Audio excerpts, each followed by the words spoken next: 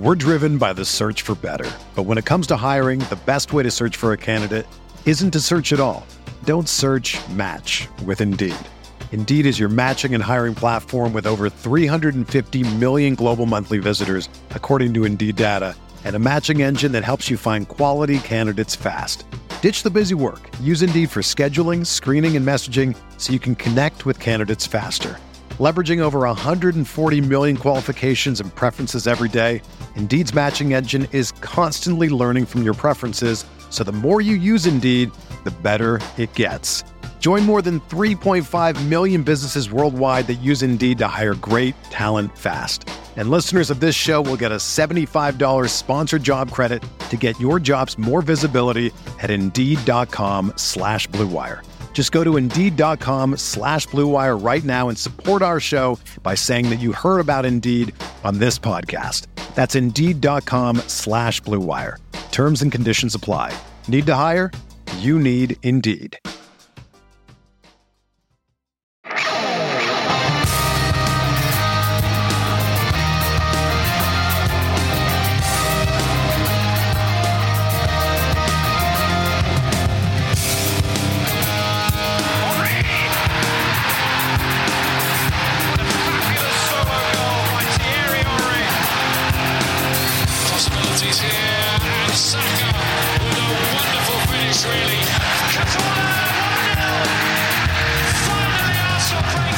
Arsenal committed themselves to public service at the weekend, preparing everyone for the anxiety of the derby by turning the Leeds game into an anxious nightmare. This is the Arsenal Vision post-match podcast. My name's Alex Smith. You can block me on Twitter at Yankee Gunner. Yeah, it was trending towards a nice, comfortable, easy, beautiful spring afternoon at the Emirates. And then the players and Mikel got together, and I think they realized, look, the derby is Thursday. It's going to be anxiety-inducing. It's going to be stressful. And the best thing we can do is help prepare the supporters for that stress and anxiety by generating a little bit at the end of this game. So they did, not too much. Well, it depends on who you are. I know James McNicholas, Gunnerblog, literally left his seat and walked around the concourses of the Emirates because he could not watch the end of the game. Your mileage may vary on how you got through it. Scott on the Instant Reaction pod was acting like, no big deal. It was a piece of piss, no problem. But you know what? I think we can all agree that the anxiety is coming on Thursday. I had a dream last night that we lost the derby 3-0. And the problem now is I've spent the entire morning trying to figure out if that's a good omen or a bad omen based on how I tend to jinx things. Have I just jinxed them or have I double jinxed us? I don't know. Some admin here. We are going to do a pre-match live stream. And before you go, oh, great, there it goes. There's the jinx. The last pre-match live stream we did was before the Chelsea game. So I would like to think we're responsible for the good run that Arsenal are currently on. So we need to keep that going. We are also looking at, and I don't want to get hopes up too high for what should be a phenomenal experience, a live watch-along for the game. The technology is sorted out to make that happen. So that is something that is potentially in the frame. And as a last reminder, later this week, we will pick the winners for the year of Patreon. And I've received so many nice emails and DMs and things like that. We've gotten so much amazing screenshots of great reviews for the podcast. And I just can't thank you enough. And I would love to do so individually for everyone. The COVID has knocked me on my butt a little bit. My brain is super, super foggy and scrambled, which is pretty scary. And if you've gone through that, then my sympathies, because it's not pleasant. And I am doing my best to recover from that. But so apologies if I've not gotten back to you personally. But if you leave a review, just grab a screenshot of it, send it to us over on email, contact@arsenalvisionpodcast.com. You go into the drawing for a couple free years of Patreon. Enough admin. Paul's on Twitter, @Posman in my pants. Hello, Paz. Woohoo! Indeed. And Clive's on Twitter at ClivePFC. Hello, Clive. Hello. Hello. Yeah, I have to tell you, like, I would like to do this entire podcast just analyzing what my dream of losing the derby 3-0 means, but I feel like that would be unnecessarily selfish, so we won't engage in that silliness. Clive, the best place to start with this game, I think, is your experience at the ground, because something occurred to me. I think back to top four battles of the past, a couple of years back when Arsene Wenger was still here, and it seemed like a perennial rite of passage for Arsenal was getting past Spurs and getting into the top four, but we made it nervy. We didn't always do it the easy way.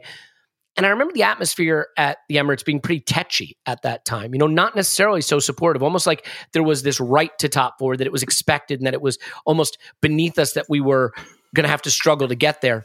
Yeah. And maybe I'm misremembering, but that's just sort of my memory of it. This is different. The atmosphere is just full-throated support. It is ebullient. It is 100% the fans backing the team, trying to drive them on over this line. And, the club, to their credit, have tried to do things to tap into what's going on in the fan community. Whether you like the Lewis Dunford song, The Angel, or not, I happen to think it's a cool song. Some people like the idea that the club connected with that and did something with it right away. And maybe for other people just say, it feels manufactured. But I still think it's the right idea to try to get something going that connects the fans and the team and creates atmosphere. And to me, watching at home, seeing the team huddled up before kickoff and hearing that song reverberating through the Emirates, it was haunting. But I'm curious, you were there, a beautiful sunny spring day, turned into a little bit of a scary spring afternoon. But how do you feel about the way that atmosphere is building at the Emirates, the way the club is working to create that, and how the fans are helping drive the team on? Yeah, so obviously the song is one thing. I think that happened sort of organically online last week, and it's obviously fed into the stadium, and they sort of played the whole song initially, but after the game they played just a bit that people know, and it worked much better. Yeah, and it worked much better. And so, but let's be honest, right? From the moment you get there and you walk around the outside of the Emirates, it's just full of smiling faces, honestly. And it's the sort of things that, when you go into a positive place, you can just see it. You feel it, you see it. I go in and it's just all happiness, right? It literally is all happiness. And then we're open for an electric start, and that's exactly what you get. And sort of sitting in my seat, I'm looking around, and it's full of colour. Obviously when it's a bit warmer, you tend to see a few more shirts about, the replica stuff is out there, and it just looks like a wonderful place to be. And then we play really well, and I can't really explain to you the positivity around the ground. I'm not someone who, it hasn't always been that way. It hasn't always been that way.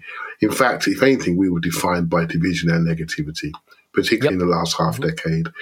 We, as a fan base, we have become known as the most opinionated. We got some very popular fans online. We have a huge online community, and we have some people. It's weird to talk about yourself in the third person, but okay, go ahead.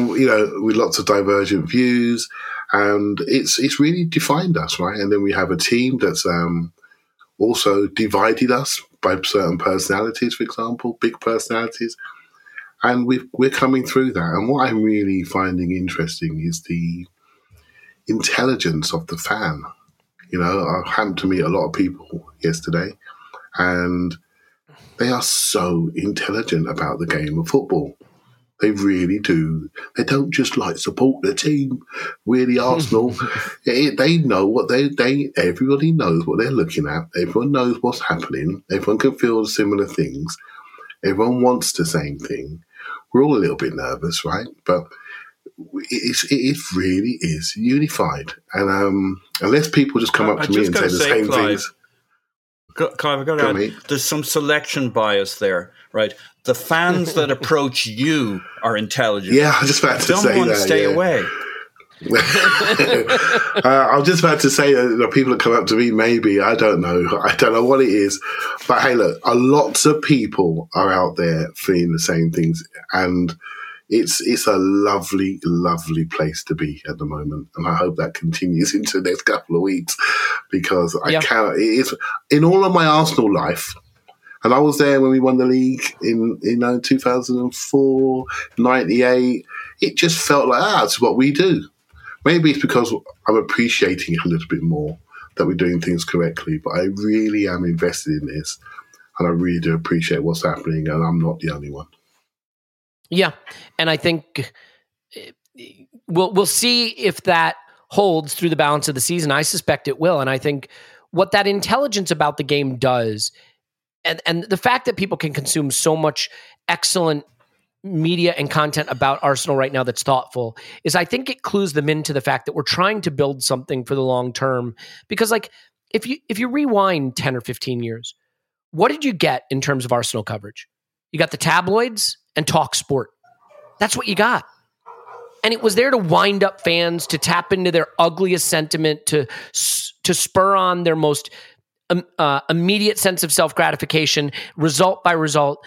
And so the idea of, hey, trust the process, TM, right? That we're in a project, that we're building something for the long term, that top 4 is a worthwhile goal, would have been undercut by the idea of former giant Arsenal now seems content with top 4, or, Arsenal fields young team expecting fans to tolerate mediocrity, or whatever the tabloid headline would have been.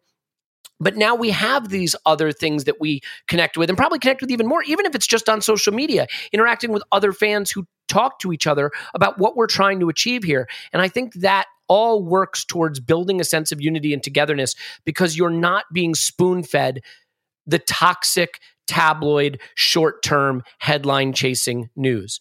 So here's why I think Arteta should be sacked for the last 10 minutes of this game. No, I'm kidding. Go ahead, Clive. What were you going to say? Just one last thing. So I met James in their kind of blog in the pub, right, in the Tollington, and we just went for a quiet chat in the corner.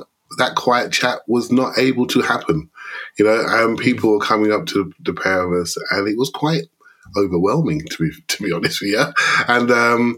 But it was all so positive and appreciative. And you know what, lads, come on, we've done this for a while, hundreds of episodes, and some of them are really hard to do when you have a painful loss. We have to almost lose twice, and it's hard work, right? But trust me, all I can say to you guys, and you'll know when you come over shortly, is that people do appreciate it a lot. They really do. Well, and we appreciate them. So, Paul, I would do 90, 100 minutes of navel gazing, but I want to get onto the football briefly and then get back to the navel gazing. I kid. Arteta did something really clever in this game, which is I think he looked at a Leeds team that is obviously beatable, as we proved, but has been, maybe a little more organized defensively under Jesse Marsch. And I think he rightfully recognized that the one place we could be hurt is Rafinha. And that if you can keep Rafinha from hurting you, then you can make your day a lot easier. So what does he do? He puts Tomiyasu on the left. And it really did 2 critical things. It completely shut Rafinha out to the point that he was losing his mind after about 15 minutes. He nearly got past Tomiyasu one time early on. Tomiyasu sort of slid to the ground, toe poked it back to Ramsdale. And other than that, he had no purchase off him whatsoever. And the other thing it did, because it turns out Tomiyasu was not just a specialist defender, but quite good at the football, is it brought Martinelli into the game in a way that we've not seen the left-sided forward be as involved in the game in the past. And it really lit up that side. And it's no surprise in my mind that great Martinelli work up the left-hand side led to the assist for the winner, for the second goal. So let's talk a little bit about that decision to move Tomiyasu to the left, because it sounds really subtle, but he could have just gone Nuno on the left, Tomiyasu on the right, trotted out kind of what we've been doing and stuck with what works. He made a little tweak, and I think it was perfect for the game, and I think it really set the balance of the game, the way the game played out early on. Yeah, I think that's right. Look, Rafinha was the danger man, so he stuffed that up and basically neutralized him, which means that Martinelli, having that combination on the left-hand side, Martinelli can target that space that Rafinha is always going to be leaving while he's attacking. So those were 2 good moves. And I think Eddie in particular connected well with that side, with Martinelli. And that's a nice partnership. We're used to seeing Lacazette leaning to the right and connecting with Saka and Odegaard. I think there's maybe a little bit more balance with Eddie, his combinations with Martinelli and that understanding, which I wouldn't have necessarily guessed was going to be the case, but it's how it's playing out, and it's being particularly effective for us. I think the choices on the left were part of an overall approach Arteta took, which was to lean heavily into pressing, attacking, keeping them in. Yes. And Leeds like to play out from the back, and they like to play out under Jesse Marsch. And he said, "Okay, we'll take that side of the bet, and we will full on go at you." And we saw that play out. Clive had a great section. His recordings he does at halftime and at the end of the game. Tim's done some similar stuff for us live from the game, basically. They tend to be on the instant reactions. Yep. Mm-hmm. Yeah. Mm-hmm. And he does a great little analysis of what we were doing. And I'm not going to butcher it. I'm going to leave that to him. But how we press and how we pressure. But you can see the evidence of it. You can see the outcome of it. And then you put that into our overall context. So if you take this season, We played 35 games. 2 of them have been no-score draws. So that leaves 33 games where there's been a score. We've only drawn 3 games. So that leaves 30 games where there hasn't been a draw. In 24 games, we've gone ahead first. So of those, yeah, that's a lot. And of those 24, we've won 20. So you want to know what the plan is going forward? Score first. Score first. Yeah. It's it seems obvious, but it's much more obvious for Arsenal. And basically, once we get Clive can tell you what our football is now. Like I say, he did a really good analysis of how we play.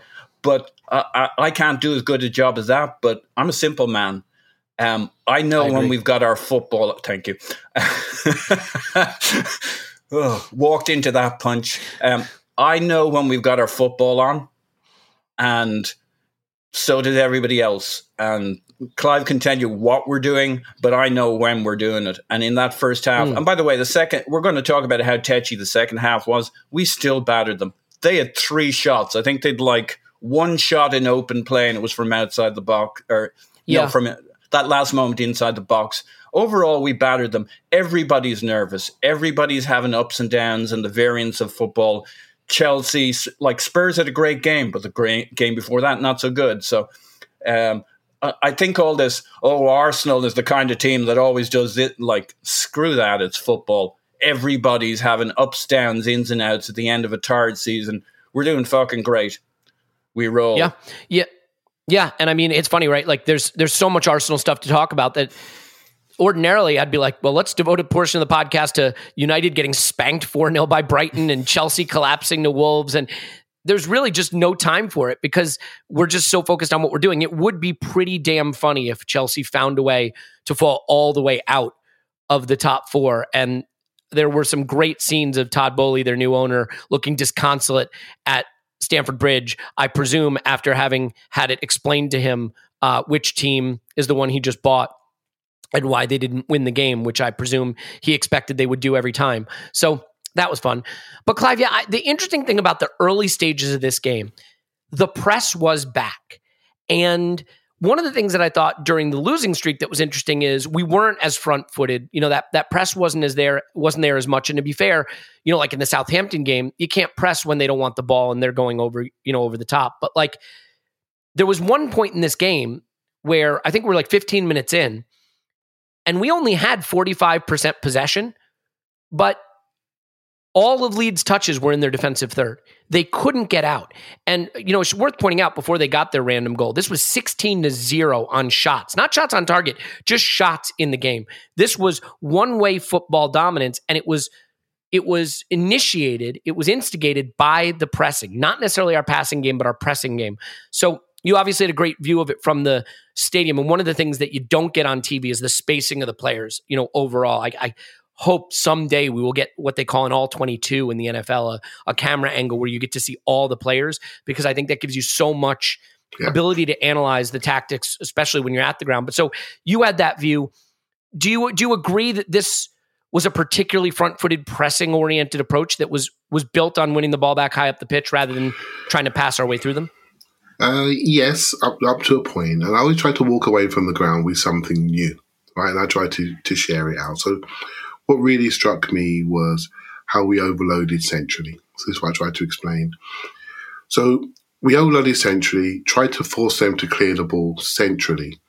And as the ball was travelling, either it be short passes or longer passes, they tried to dink it forward. We would win it high, but we wouldn't just win it, we would regain it and we would keep it. And I think how we supported the person going for the duel was really, really good.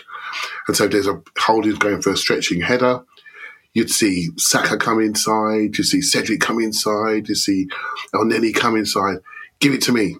And so they're there for the knockdown. But you're not winning it and into a 50-50. So once they win it, knockdown, first 2 passes, out we go. And that kept the pressure on. Right, so we really did focus on overloading the centre, and Eddie played his part in that as well. So we had our diamond going on in there, and the fullbacks, because we had Cedric was slightly inside a little bit, and with Tomiyasu being a righty on the left, he was tucked inside a little bit.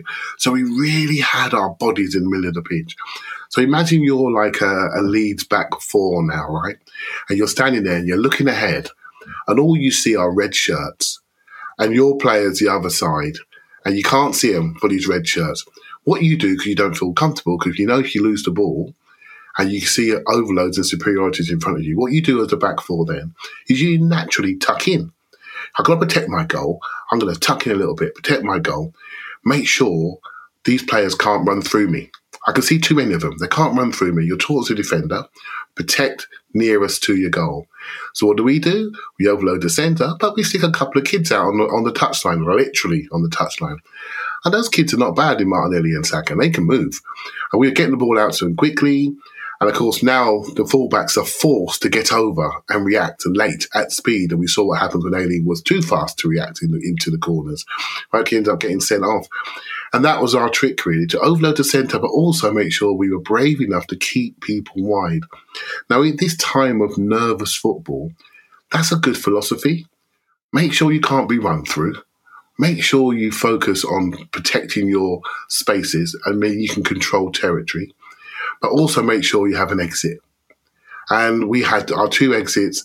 We also controlled the territory. We also controlled the central zones. And with Eddie's energy, he was able to drop in and help overload, but also spin around like he did for the goal. He did his bit in the midfield, flick spin, Martinelli, kill someone on the outside, chop back, goal. And I am honestly, lads, I'm sitting there going, oh my goodness, this is beautiful. Where should I go for my drinks and food later on? I mean, it literally was that. There was not a worry bone in my body. But yeah, I really like what we did for this game. It'd be interesting to see what happens for Spurs if you want to control territory in the same way. Maybe that's something for later in the podcast.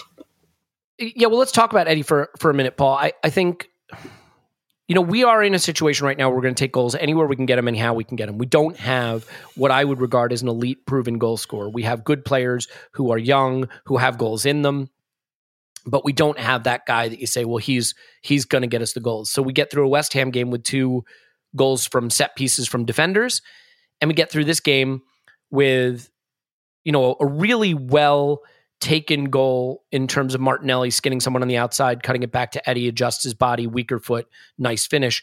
But also just some industry, some endeavor, taking advantage of a goalkeeper who looked like he was going to have a little sit down and cry at some point during the first half. And that works too. Eddie has definitely provided us something. Now, my ability to analyze what he's provided us is maybe not as clear as some people. I actually find that what we are getting is some pretty bog standard, decent center forward play. Some running, some endeavor, some physicality and pace in the right place at the right time. And this is not me trying to take anything away from Eddie. I just think we had gotten with Lacazette to a point where we had a slow central midfielder wearing the number 9 and pretending to be a center forward. That's the level it had sunk to. I'm not saying that's what it always was, but it had kind of sunk to that level. And in Eddie, we've injected a bit of pace and threat and danger back into that position. Some of the kind of running and harrying that you need from center forward. It puts the central defenders on alert. It moves them around more, puts the goalkeeper obviously under a lot more pressure. And you see what that gets you. I actually think, and we can come on to this in a minute, that this was a tale of two halves from Eddie, a very engaged, elite first half that looked like really top center forward play, and a bit of a strolling second half where we could have used a little more engagement from him. But setting that aside, I want to talk about his first goal. That is a goal we've seen Aubameyang score, for example. I cannot remember the game, but there was one where he literally did the exact same thing, chased down a goalkeeper, took it off his foot. I wish I could remember the game. I think it was Watford. Tim comes. I think it's Was Watford. It Watford? Yeah. But Tim probably listening to his electronic device right now saying no or yes.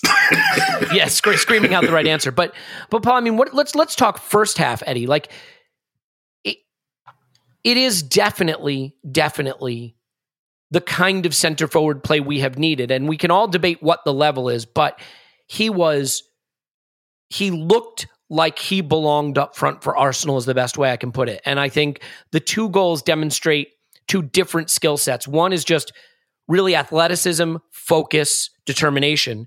and the other is some intelligent running and really quality finishing. You know, I'm not saying that's a hard goal. It's a Messi-esque goal, but he has to adjust. He has to use his weaker foot. A lot of players try to take that on their strong foot and mishit it.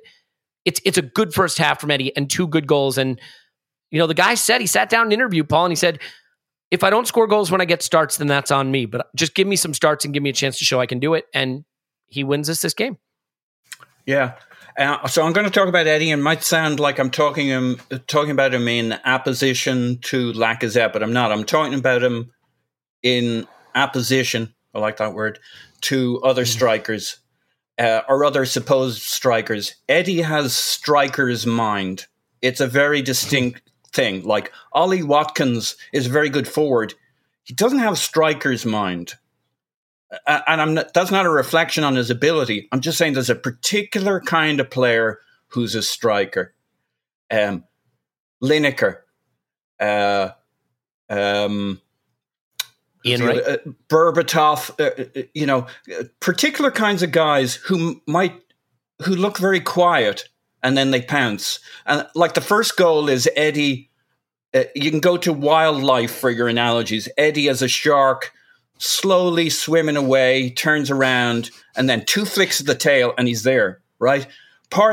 Meslier screws up there. Can I stop you for a second, just real quick on the shark thing? Yeah. For those of you who are not patrons, Paul trialed this on the Instant Reaction. It was met with at best mixed results. I don't think people appreciate it. And he was so emboldened by that mixed reaction that he's decided to try it out again on the main pod. So there you go. You're not missing anything on either side of this beautiful piece of content. Go ahead. All right, scrap the shark analogy. It's like a big cat on the plains. They're walking around, they look lazy, they look tired in the hot sun. Suddenly they see a moment and they fucking go for it. They've spotted the zebra who's got a bit of a limp. That's Eddie, right? That's the first goal. Doesn't do much, you say? But like that last bit of movement and the way he gets his body and like, yeah, the tap-in's simple, but the bit leading up to it, classic Eddie, right? We had a period of time with Eddie where we thought, oh, he's not very good. He's getting starts. This was, start of the previous season. We brought him in for Lacazette because Lacazette was struggling. Aubameyang was playing off the left. So we bring in Eddie. He's a few starts. Nothing much happens. We were playing in our own third. Eddie's a player you bring on when you're creating opportunities. He'll always meet and beat his XG. He'll always make the runs. He'll always be in the spots. He'll always get to the 6-yard box. He's a striker first and foremost who also helps with your build-up play. His movement's really good.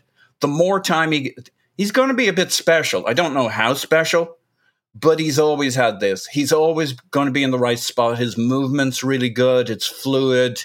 The more time we spend in our final third, which we're finally doing, the more Eddie will make sense in a team like us.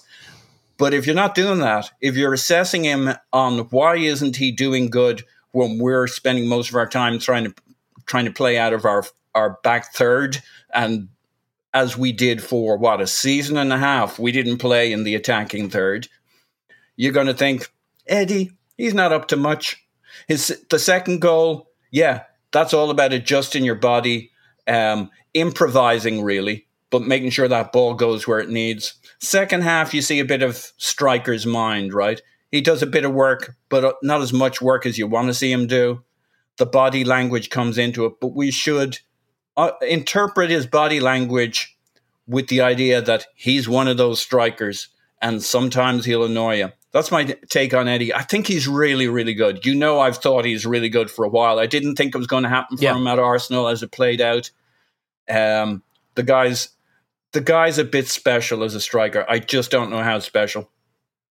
Yeah, I have to admit, like, in the midst of a top 4 chase where we are scraping our way to hopefully big things at the end of the season, doing anything we can to get over the line, and Eddie has come in really in an emergency situation and provided a spark, I just find it to be the wrong time. I mean, there's no avoiding this. I was going to say the wrong time to be discussing giving the guy a contract and what his future at Arsenal should be.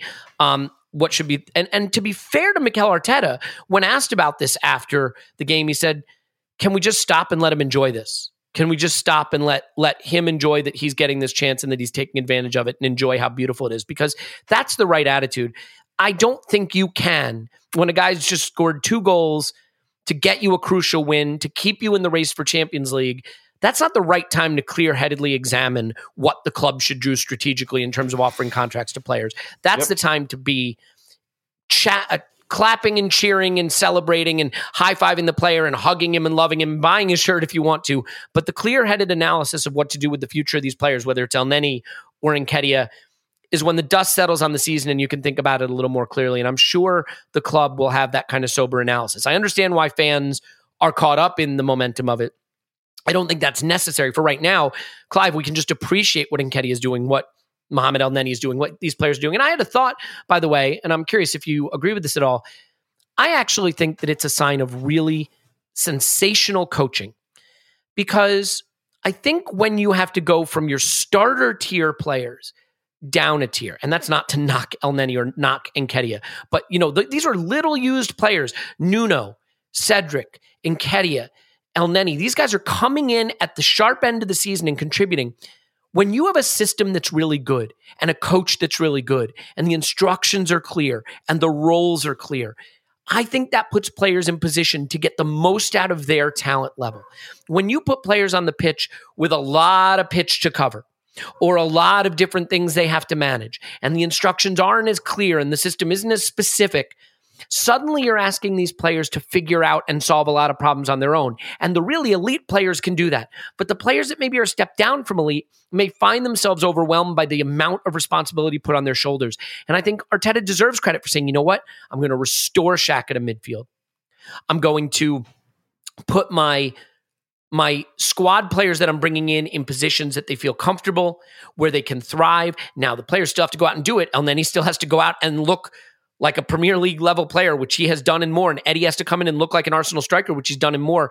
But I think it speaks to the quality of the coaching that you can bring in these players at this point in the season and get performances from them because the system is putting them in positions to succeed. That was not necessarily the way he solved these problems last season.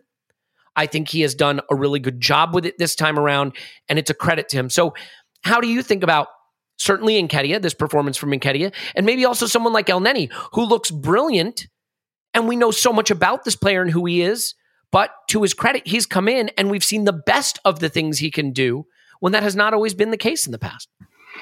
Yeah, another thing that I came away with yesterday that really stood out to me was the principles of how we play are now entrenched in the team. Exactly. Yeah, I agree with that. And you can see it. And the way you can see it the most is as the ball's circulating around the team or through the team, there are multiple players pointing at the next pass. They've rehearsed it. They've done it before. Multiple players know where to go. And you can almost predict what's going to happen. And when you see somebody that's not quite there, not quite on message, they stand out.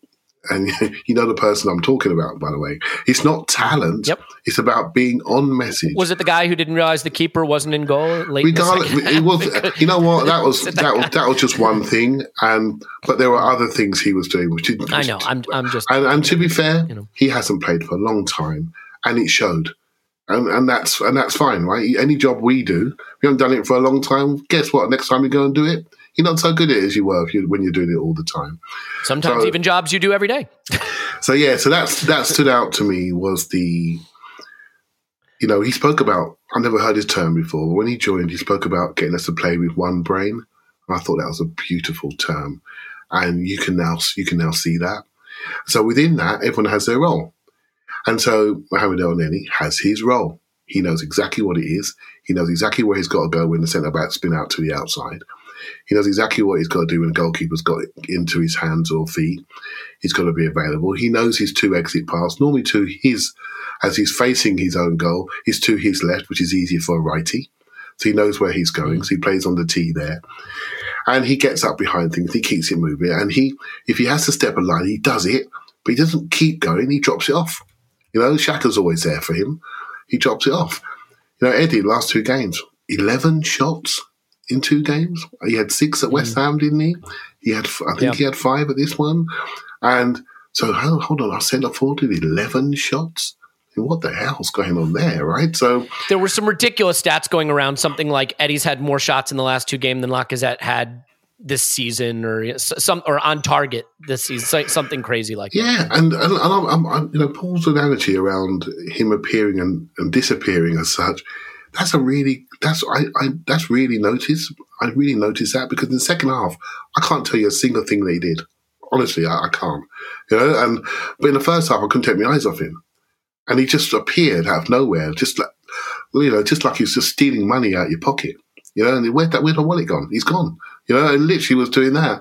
And so that, for people who are not sure, and I was one of those, not sure, I've still got issues around some of his stride pattern and shooting technique, but I had no issue with that second goal. That was just a thing of beauty. He had to take it early to beat it into the corner. He took it early. He wasn't on balance. Focused on the contact goal. Weaker foot.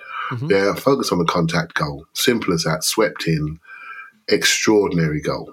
Really was top level.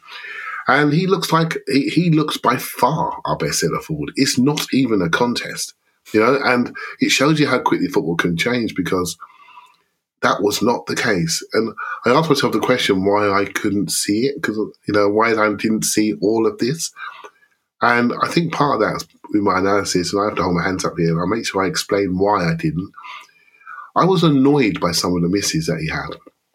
But I may have been annoyed with the results. Yeah, I may have been more annoyed by the results and how we lost the game. And then Eddie had a chance to fix a couple of these things and didn't quite. And I'm thinking, I wanted you to take this chance. I wanted you to take this chance. I know you want to play. Why have you not taken this chance?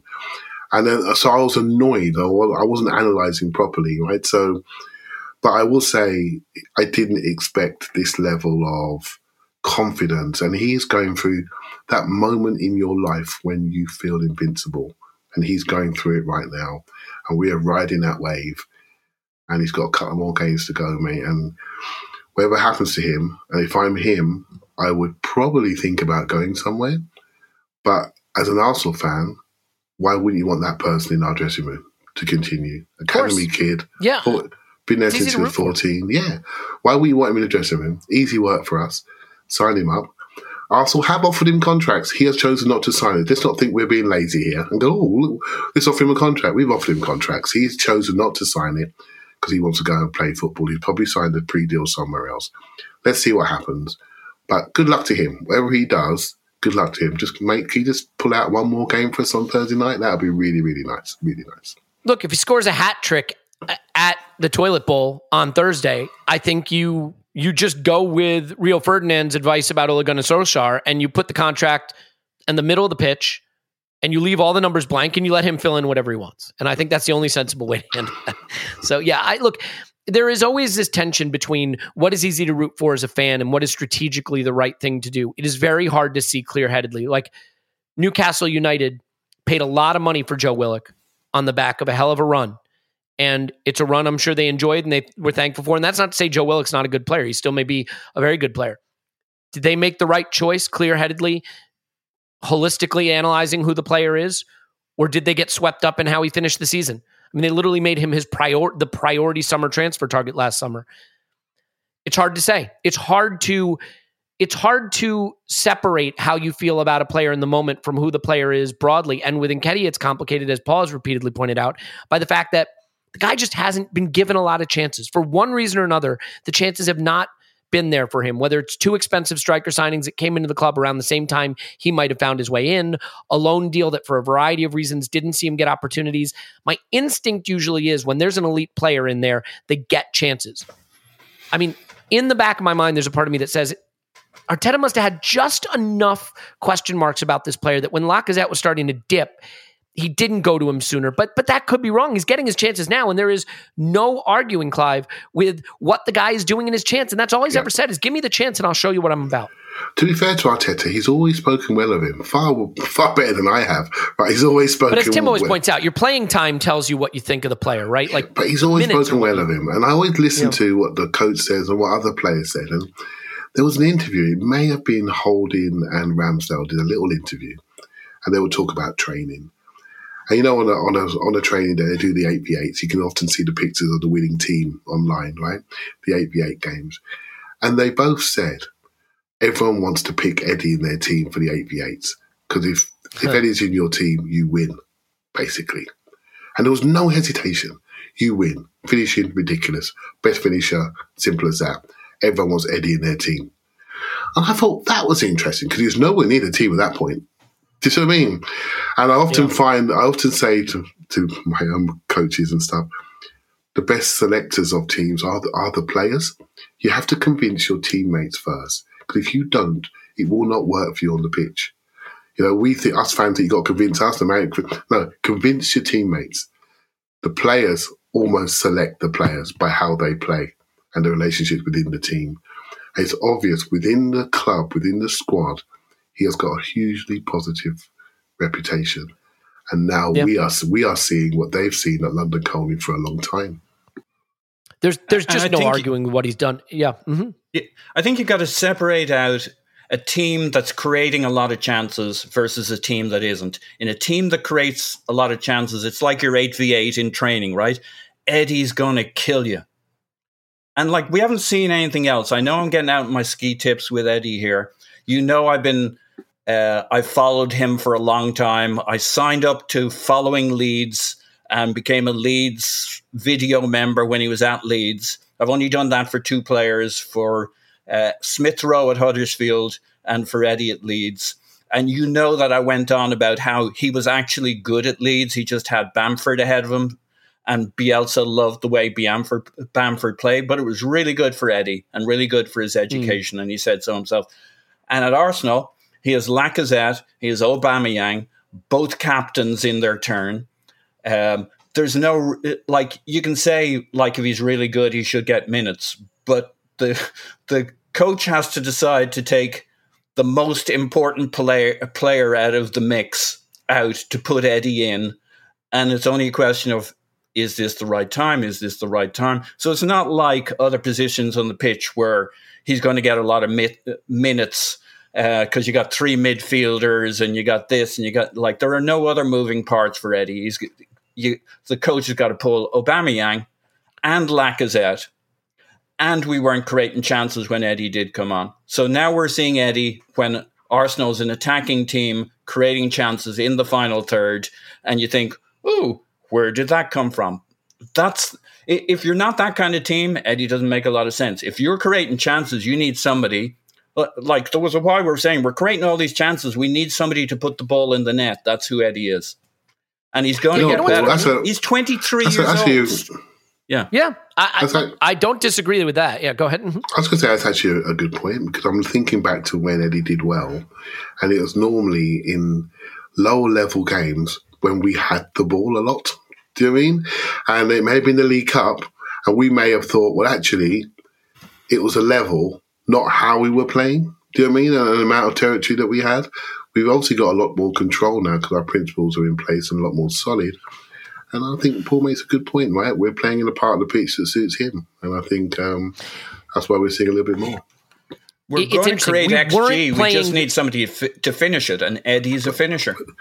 But then again, what? I was going to criticise myself now, because at West Ham, when we were pinned into our own half and we had to exit down the sides, he was able to do that as well. So when we were squeezed in a little bit and we were trying to protect the lead, he had the ability to say, you know what, lads, I know you're under a bit of pressure. I'm going to take Zuma for a run. Right? So I think he's just developing. He's just a late developer that's just developing, and he's found his moment, and we just have to accept it. And my hands are held up, and mate, just keep going, son. Keep going. It's funny because at the beginning of the season, we were really struggling to control games and create chances, and that had been an issue. And we were playing with Aubameyang up front, and there was sort of this sense that we can't use Aubameyang. We need someone who can, hold up play, back to goal. We need Lacazette. Lacazette comes in, we look a lot better, and everyone buys into the idea that hold up play was what was missing. But oh, by the way, behind the scenes, there was this 4-3-3 shape developing. There was a pressing game developing. There was territory being won, and we were starting to push up the pitch. And the irony is we've now found our way back to a striker who's playing a little more like how Aubameyang would have done it. But because of how the principles of play have been put into place, we can now use that player more effectively. And to be fair, sometimes I think we get too caught up on styles and not caught up enough in quality. And let's just say it. Eddie is better than Lacazette right now. Eddie is a better footballer than Lacazette at this point, and he is playing better football, and we are better for it. Before we move on to second half stuff and looking ahead a little bit, and there's a lot more incidents in the game to get to, but Paul, one of the big incidents is the red card. And it's absolutely shocking that it required VAR to get it done, but it did get it done. I mean, if that's not a red card, nothing is a red card. It's a lunging 2-foot challenge showing both studs up off the ground. I mean, it's as bad as it gets, but it does wind up being a red card. And it doesn't surprise me that it was a challenge on Martinelli, who, for whatever reason has kind of become polarizing. And I think it's very easy to understand why he's polarizing a little bit, because when you have popular players competing for the same position in the starting 11, people are going to have a favorite, right? So right now, there's nobody pushing Bukayo Saka for a place that anyone would care to see come in. So it's easy to love Bukayo. You're going to love Bukayo Saka anyway. Eddie Nketiah, same thing. No one wants Lacazette coming back in. But on that left-hand side, people love Smith Rowe, as they should. Academy kid, very talented, lots of goals this season. And some people think Martinelli should keep his place. And so that's created a little bit of a polarization to the analysis. I thought this was a great Martinelli game. He creates the second goal brilliantly on his own. He was skinning people down the left-hand side. And I don't think it's a surprise, as I said earlier, that he gets a good fullback on that side, and it brings him into the game more. It doesn't surprise me that he's the one that triggered the red card, because they really couldn't live with him, and eventually they decided to have a go at him. And ultimately, I also think the advantage of the game he was having is that Rafinha couldn't just sort of sneak up the pitch and be a little more adventurous, because he had to help back. So for me, Martinelli, aside from the Nketiah goals, was the one who caught the eye in the first half, and I'm wondering how you felt about his performance and the fact that he ultimately creates the frustration that leads to the red card. Yeah, I think Martinelli was man of the match. I don't really get the polarization over him. Maybe it's just that some people love Smith Rowe, right? It's that simple. Yeah, but maybe it's also the strength of your endorsement for Martinelli or something, and I'm not associated with that. Disagree with me, because they're both great players, and there are games that suit Martinelli, and there's games he's been great and games where he's been okay. He was man of the match. He absolutely tore them apart down that wing. That's where we hurt them. That's where the goals came from, in effect. There were plenty more goals. He swung in a brilliant cross in the first half that I think it's Tomiyasu just misses. But anyway, he everything he does down that side, he embarrasses Ayling to the point where Ayling gets his moment. His head's gone at that point. He's had enough of Martinelli, and he's like, I'll make it look like I was vaguely interested in the ball. The amazing thing is he straight legs it, 2 legs. Both sides of the ball, doesn't touch the ball. He just goes for the player. I was astounded it was not a straight-up red card. Don't even think about it. It was almost like he wasn't trying to hide it. It was the sound from the crowd, the reaction from the players. I'm still amazed the ref didn't give him the red, just straight up red. There was no question. And then they show it on the VAR, and they show that video replaying of him coming in with the straight legs. I'm like, holy cow, this guy is screwed. It looked like you were watching somebody assassinating somebody. He was toast from the moment they started showing that bit of repeating video on VAR.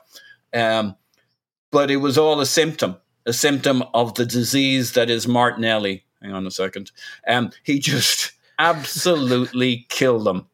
And I think, I don't know how he doesn't get the start against Spurs, apart from Smith Rowe has had some incredible games against Spurs too.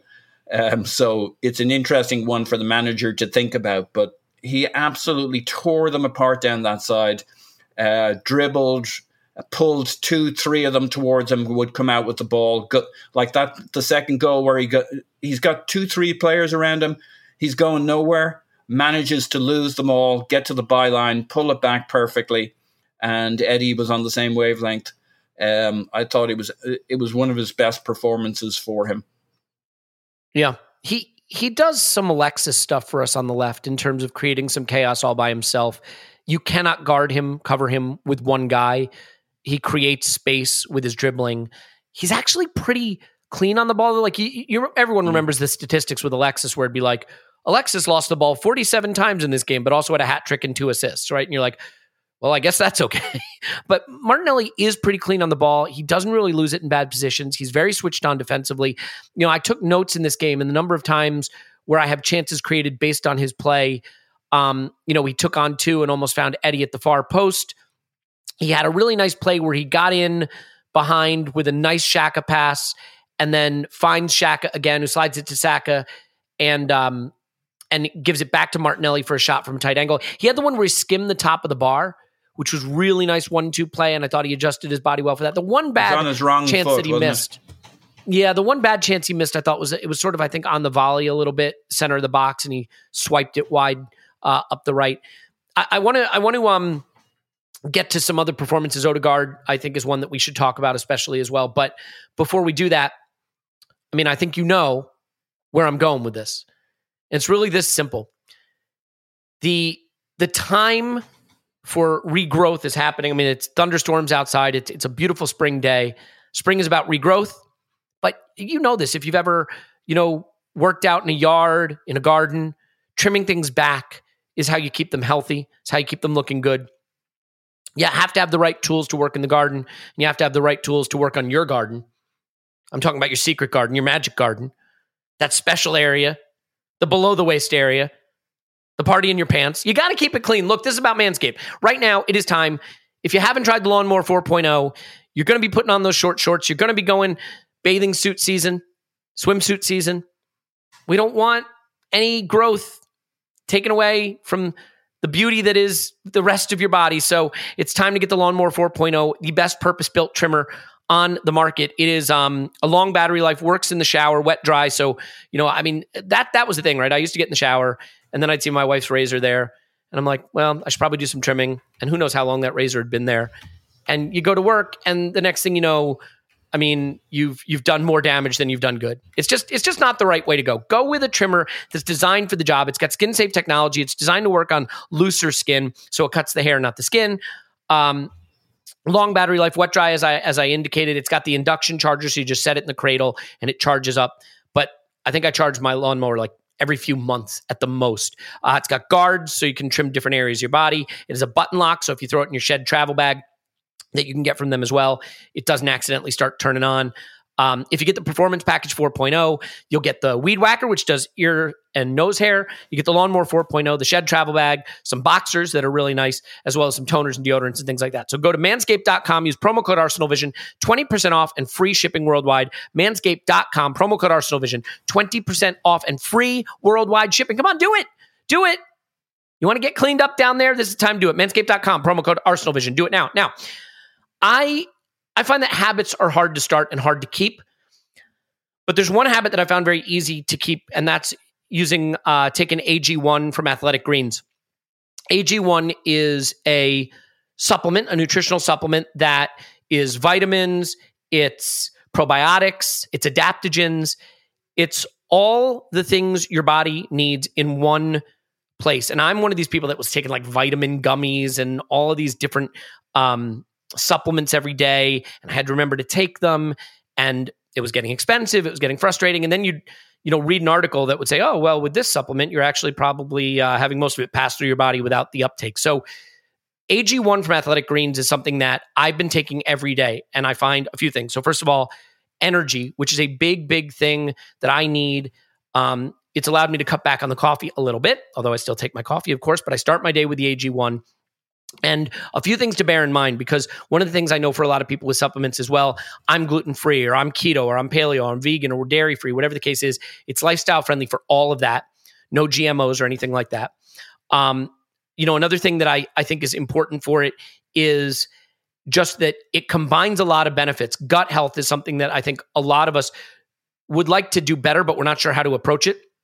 Well, AG1's a small micro habitat with big benefits. It's one thing you can do every single day to take great care of your gut health. And your subscription will come with a year's supply of the vitamin D, which is so important to add.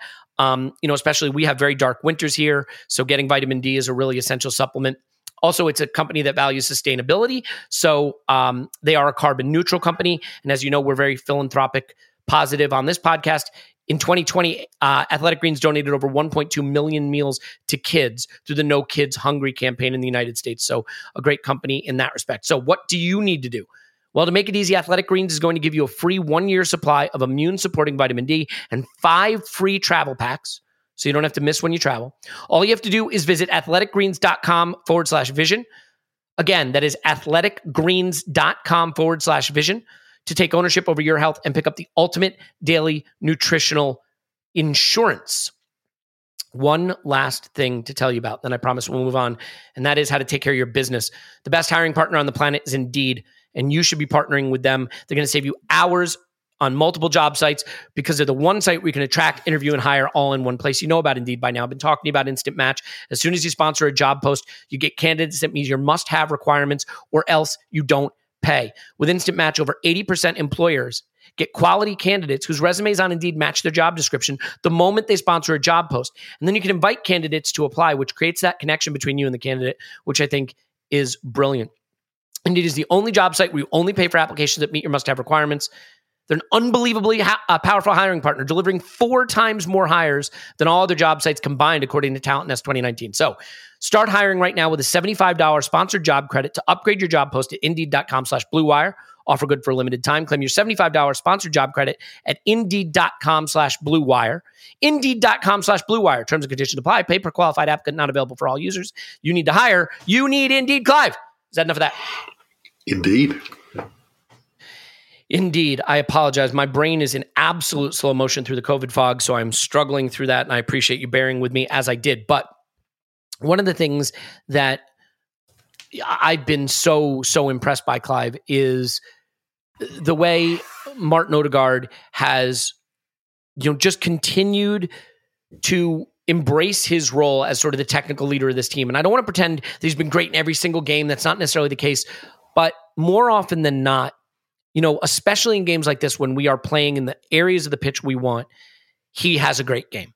Those things go hand in hand.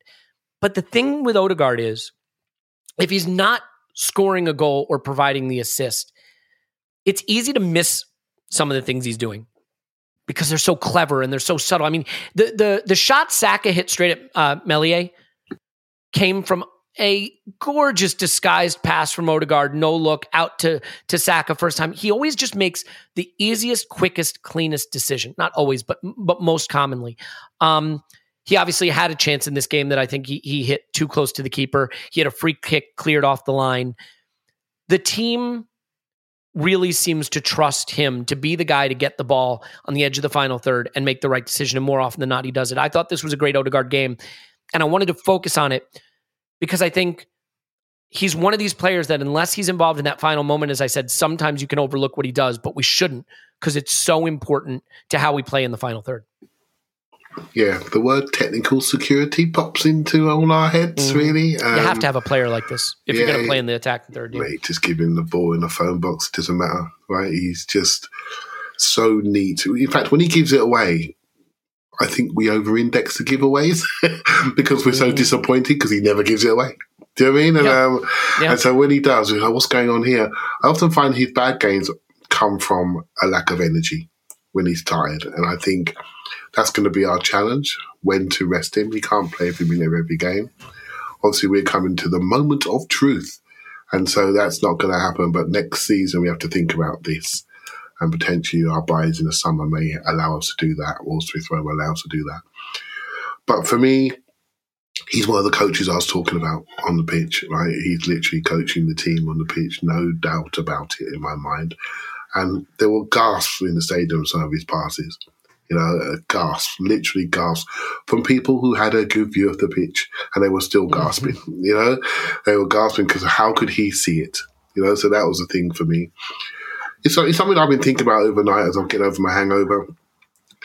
What we have with those 4 up front, right? Let's just think about this for a second, right?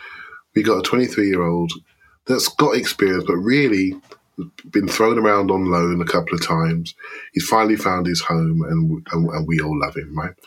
We got a couple of 20-year-olds on the outside of our pitch, kids really, and another academy kid has played 20 top-flight games.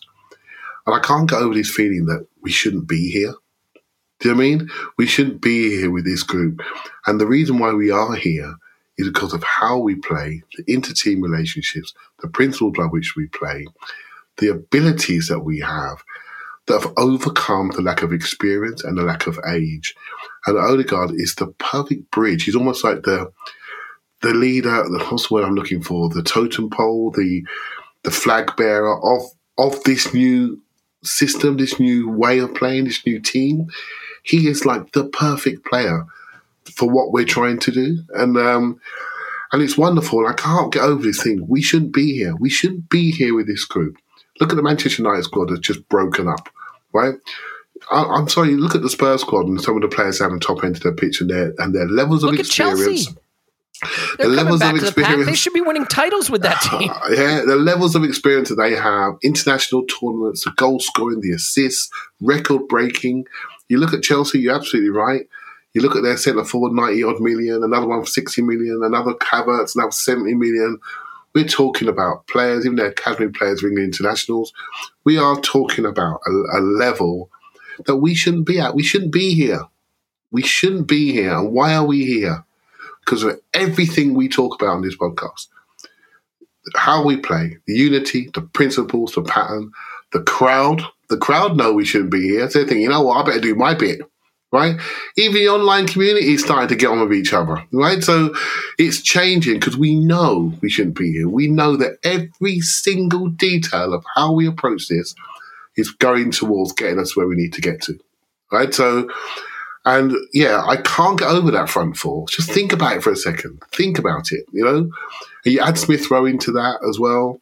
And Lacazette has played his role because he enabled those kids. He gave them the confidence initially to say, I can do it at this level, you know, until he ran out of puff, right? So now he needs something else. I will not dismiss what he did when Aubameyang went away. We need to lean on him significantly to get these guys to realise they belonged at this level and they could score. He just went too far the other way. We needed something else to lift them, and now we have that in Eddie. So Odegaard's the only issue I have is post-internationals, funny enough. When he goes away with Norway and he comes back, we lose him for 2 or 3 weeks. And I think the next phase of Arsenal will be to make sure we have somebody else that can take that technical leadership. But Elliot, you're right to highlight him. He was a joy to watch, a joy. Yeah, and I mean, I think there are people that have been a little bit burned by Ozil, especially late period Ozil, and analogize Odegaard to Ozil because, again, the technical security, the creativity, some of the passes they play. But what you get in Odegaard that maybe we didn't always get in Ozil is an off-the-ball work rate and a box-to-box sort of all-court energy that you need to be competing at the top of the table. He is not out there strolling, waiting for the ball to come to him. If anything, I think he's at his worst when he comes to the ball sometimes. He's a player who has said himself that what he needs to do is find the pockets of space, not always be drawn to the ball. Yeah, Clive? He just needs to shoot. That's another thing I didn't mention. I don't know if you guys agreed. I felt yesterday there was a couple of opportunities to shoot and he chopped a reverse pass. Hey, mate, if he chops reverse pass and we score, we're all saying goal of the season and I'll love him forever. But when he chops reverse pass and the player doesn't see it, and we don't get a shot off, I'm thinking, just shoot, mate. Come on, shoot. You've got goals in you. Especially against a guy like Meslier, right, who looked like he was going to cry at various points. You've got goals in you, and I want to see him shoot because I trust his shooting technique. I really do. I trust it. I want to see him shoot more and take more goal-scoring responsibility. I don't worry about where he picks up the ball. I'm not too worried because he seems to go where the team need him. And as I just dropped into the chat, he regularly tops our kilometres run per game. And so, I think he's a wonderful player, mate. He did have a shot, a good one, and he was played in by Mohamed El Neni. And Paul, the pass from El Neni to play him in was beautiful. Reminds me of the game before against West Ham when El Neni played in Nketiah a little bit. Granted, that was a little more with space to run in behind. This was sort of a line breaker right up the seam. El Neni had a very good game. El Neni completed what he always does, which is 107% of his passes. The guy completes passes he didn't even attempt.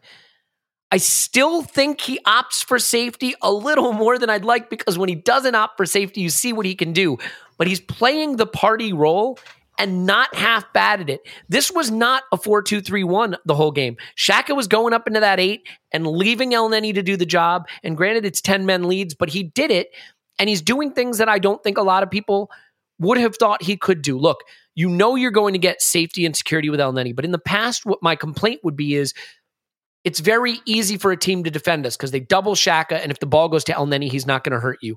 And he is taking some responsibility to change that now, moving it quicker, looking up. Do I think there are still times when he receives with his back to goal and could turn and go into the space that's in front of him? Sure, if I want to nitpick. But there's a reason he's, not our nailed-on starter, right? So for what he's doing, I think he deserves huge credit. If you told me that with Partey out, we would stick with the 4-3-3 at times and let Elneny play the Partey role, I would have had real concerns about it. The way he's playing right now, it certainly seems good enough to me. I mean, given the game Martinelli had and Nketiah had, I still think Elneny has a really good shot for man of the match in this. And yeah, some of it was a chunk of it, 2/3 of this was against 10-man leads, but that has its own challenges. And a third of it, and our best third of the game, was against 11-man leads.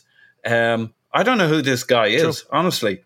I have no idea who this player is. He's, it's like he's been embodied by Partey's spirit. He's spraying it around. He's like, Xhaka, as you said, was pushed up, especially in that first 25 minutes. Xhaka had a really good game.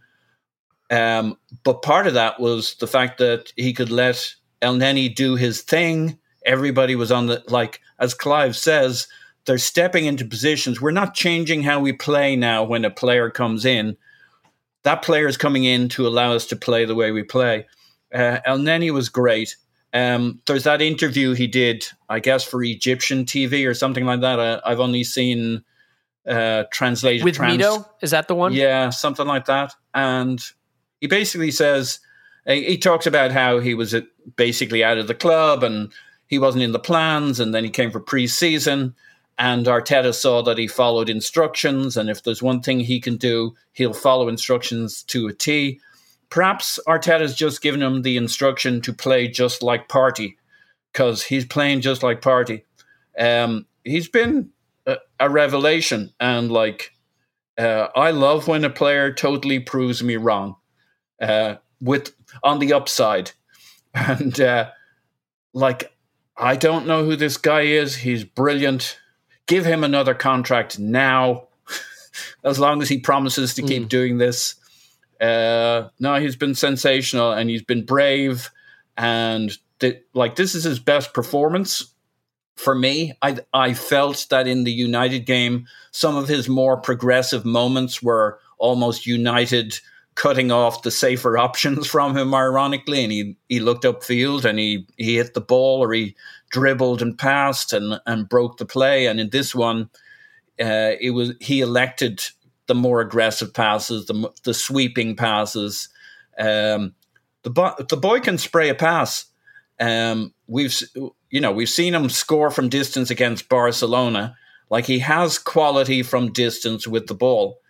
And he can spray a pass, and he's opening it up. So it'd be very interesting to see how it works against Spurs. He's going to have some space at times to use the ball, depending on how they play. I don't know how he'll be if he's truly targeted by a very aggressive midfield. That's hard for anybody. It's really only somebody like Partey who comes where the cream rises to the top there. But against most teams, he's going to have just a little bit of time to spray the ball, and I think he'll have some time against Spurs. I hope he keeps it up, because this was absolutely pivotal to us being able to switch the ball, switch the play, and keep Leeds on their toes. Yep. 82 passes played, tied for second most in the team. Gabriel Magalhaes had the most. He was 94%. Tomiyasu and Mohamed Elneny had next most. Tomiyasu, 93.9%. And Mohamed Elneny, just the 97.6% of his passes completed. And I don't think that pass completion is necessarily the best measure, because there are times with Elneny where you would see that number, but it means that he's not actually moving you forward, progressing the ball, but he had the progressive passes. We were talking to Scott on the instant reaction. That's the thing. His progressive passes number was really good as well. That's because of how we play, Elliot, right? If you got 2 8s in front of him and you got 2 wingers on the outside and you got forward offering you a target, he now has targets. So if he doesn't hit them, what the hell's he doing on the pitch? Right? Because that's the role we ask of that player. Absolutely, we do. I think it's quite interesting because he's a true 6 in this system. Yeah. Partey's a 6 in this system that could play 8, but he's a 6 because of what he does to get out of the press. It's just so spectacular.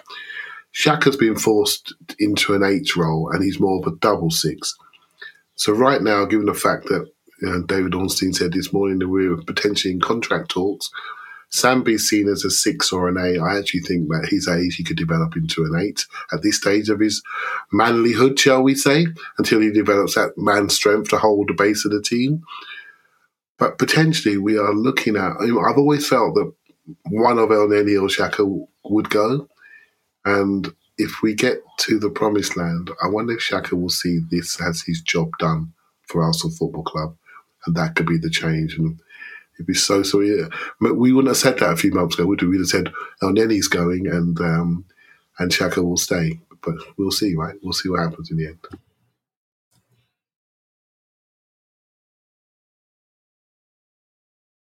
Elliot, you're on mute. Thank you for that. That's my professionalism card gone. I did the mute to stop the cough, but it all went tits up when it was my time to talk. The good news is a lot of people will say that me being on mute contributed the same level of discourse and analysis as not being on mute. But all I was going to say is I'd put the Elneny conversation in the same basket as the Nketiah one, which is when you're in the heat of an emotional run-in and emotions are high and good feeling is running through the fan base and the club because of what you feel like you're on the precipice of achieving. Is that the best time to start talking about, thinking about, and rationally analyzing, holistically analyzing the future of squad players who have come in and given you a few good starts? My belief is no. Do we want to re-sign a 30-year-old Mohamed Elneny, or maybe continue to build up, as Tim would say, build up layers of talent on top of the base that we're building?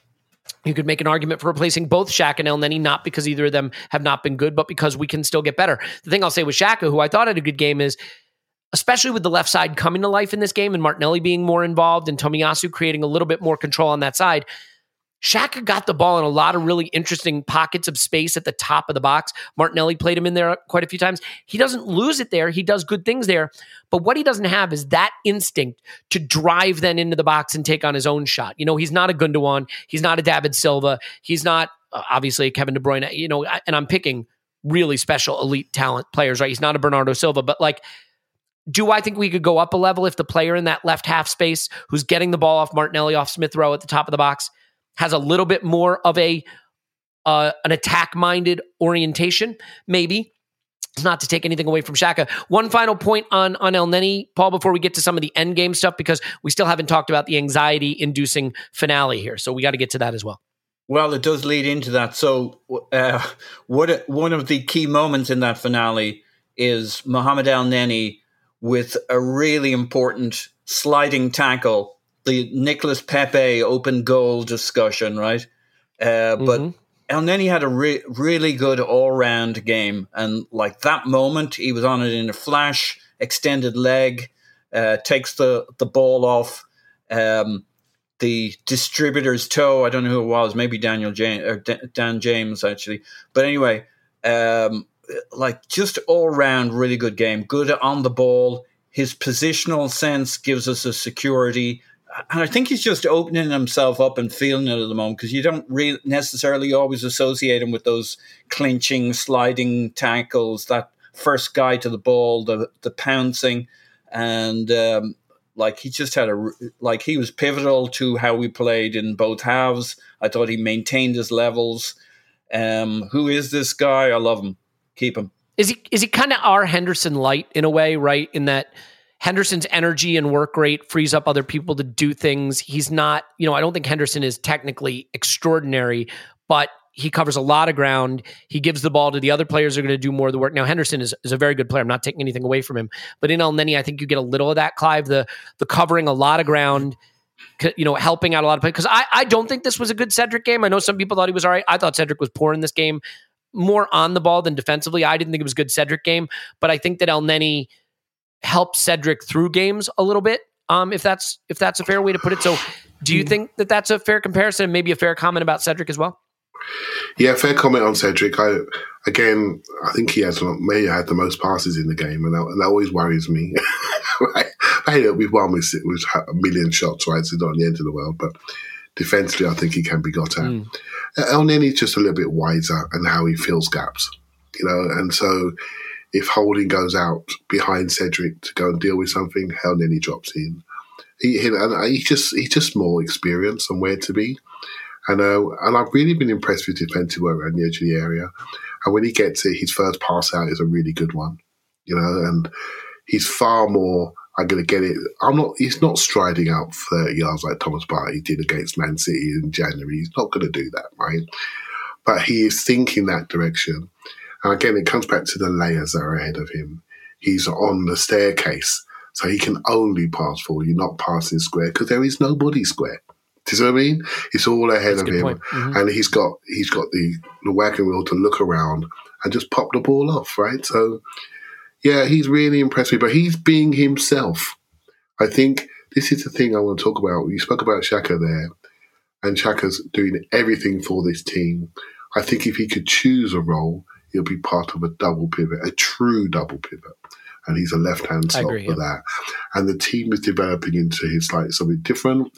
And when Nuno's come back in, we're going to be loving, if Nuno does come back in, by the way, we're going to be loving Xhaka just hanging left, shall we say, in left half position to give us some insurance for the undoubted chaos we're going to have ahead of him. And so your role changes on a different game, on a different day. But I will say, Elneny's he's allowed to be himself. And when you can be yourself in the dressing room, that's when you can sign a new contract because there's a role for you in this team, right? So good luck to him. Yeah. Yeah, and look, I mean, you look at his pass combinations. His most 20 to Cedric, right? Makes sense. Helping out on that side. Strong connection between those two. His second most to Gabriel. Again, not a surprise to me. You're still going to go back to the defenders a lot, especially Mohamed Elneny. He's still going to do that. Third most to Xhaka, who I think was playing more left 8. And then his fourth most was to Odegaard. 10 passes to Odegaard. And that's key, right? You've got to have your midfielders accessing Odegaard. I think when we've seen our attack struggle and Odegaard struggle, he hasn't been able to get the ball off those guys. And 10 passes from Elneny to Odegaard, that's important. You want to see that. And I think it's good that he did that. Look, he had the one bad moment during our scary period at the end. He had a bad giveaway. And Xhaka got back and took the ball off someone. I'm not sure who it was when they were in. I want to say it was 4-on-3 or 4-on-2 for Leeds. But other than that, a really clean game, a really important game. Paul, let's move on. But do you have a final thought on it? No. Oh, okay. You talk about a head fake. Paul used the literal hands up, I have something to add feature of the recording window we're in. No, so I throw it to him like the professional thing. I am. I'm like, wonder what. Never mind. I'll turn it off. Otherwise, Elliot might ask me what I'm thinking. So you were testing the feature, but actually had nothing to say. Good head fake. Good. You know what that is? That's the podcasting equivalent of a dummy, right? Yeah. So since you've dummied it, I'm going to dummy it right back to Clive. Clive, at one point, we're 16 shots to 0, controlling the game, 10 men, no problem, no stress. I even tweeted, and this is why it happened, by the way. I wasn't expecting a relaxing afternoon, but I'll take it. And of course, that's what jinxed us. Leeds get a corner, they get a goal. And to be fair, it's very uncharacteristic from Arsenal. We've been very good at defending corners. And I have to admit, my instinct is it's a drop in professionalism. There's a guy unmarked at the back post. That doesn't happen if everyone's switched on. This wasn't sensational corner routine that flummoxed us or just big, strong bully who bullies us and there's nothing we can do. This is not tracking a runner and letting him be wide open on the back stick and no one covering the back stick. And I just, I'm not going to bang my shoe on the table about it, but I think it's a reminder that this isn't going to be easy and we can't pretend it's going to be easy. And it set off what I thought was a kind of tetchy end of the game. Now, look, on XG, I think this was 3 to 0.4. It's not that they battered us, but they did have a couple moments where they were in after that. And so it gave us a nervier finish to the game than we should have been. I am not the person who thinks we didn't push hard enough for a third. I think we were creating chances throughout the game, maybe not as many as we should have. But I am a little annoyed that we conceded this corner goal, and I'm curious. You probably had a much better view of it than I did. How do you feel about the way we defended that corner and how it led to the end of the game? Yeah, we just lost the challenge, and someone ran off us and scored. And to be honest, mate, I don't think it's a massive issue. I don't think it's a lack of professionalism. Maybe that's overstating, but how about focus, right? I mean, we've been so good defending corners all season long. We lost the challenge at the front post, and we didn't quite have our zones in place on the back post, right? So we got attracted to the ball and didn't win it. And it was like the first thing they got near our box. We thought, let's go and deal with it. And we just didn't. And we got done. But I have to say to you, it did bring a lot of trauma into the ground. And I'm sure to everybody watching. And how tense were you? I mean, because it pissed me off when we did the instant reaction and Scott acted all relaxed. Oh, I was never worried. And I was like, what do you mean you were never worried? I was worried. I wanted to turn off the game. I didn't want to watch it. As it turns out, we got through it, but I don't think we got through it without any tetchy or nervous moments. I mean, they were in a couple of times, especially right at the death, where Gabriel does a really good job getting across his man to let the ball roll through to Ramsdale. Ramsdale had one poor clearance where he gave it right back to them. I thought we didn't go to pieces, but we didn't make it easy. Yeah, everyone was nervous, right? Everyone wants a 4-point gap, and we were desperate for it, and we didn't get it. We were thinking we weren't going to get it. I mean, it was really bad. I was sitting next to a guy in the stadium yesterday, and he was talking to me about goal difference in the first half. We've got to get our goal difference up. I tried to remind him that Spurs have got Norwich last game of the season, so whatever they need, they'll probably get. We need to get our goal difference. That's what people were talking about that. And towards the end of the game, said, I knew we need that third goal. It was just the old wounds of the Spurs 4-4 were prevalent in that stadium, right? Where you think it's done and it's just not. And I'm thinking, are we going to do that again? Are we going to really implode at a moment when we're right there? That was all it was, really. And we just played a few dumb passes. It was as bad as something. I had to go to the toilet. I didn't need to go to the toilet, but I went to the toilet in the middle of the game, and I just didn't come back too quick because then the game would be nearly over. It'd be closer to being over. I mean, I've listened to the commentary in the stands. It wasn't nice. I don't know what it is. I've said it on the podcast before. We're just all really invested now. We're in trouble. We've given our emotions, and if we get rejected, it's going to really upset us. Because we've told the team we love them, and if they don't love us back by getting us to the promised land, we're going to be really hurt, and that's it. I'm afraid I'm all in, mate.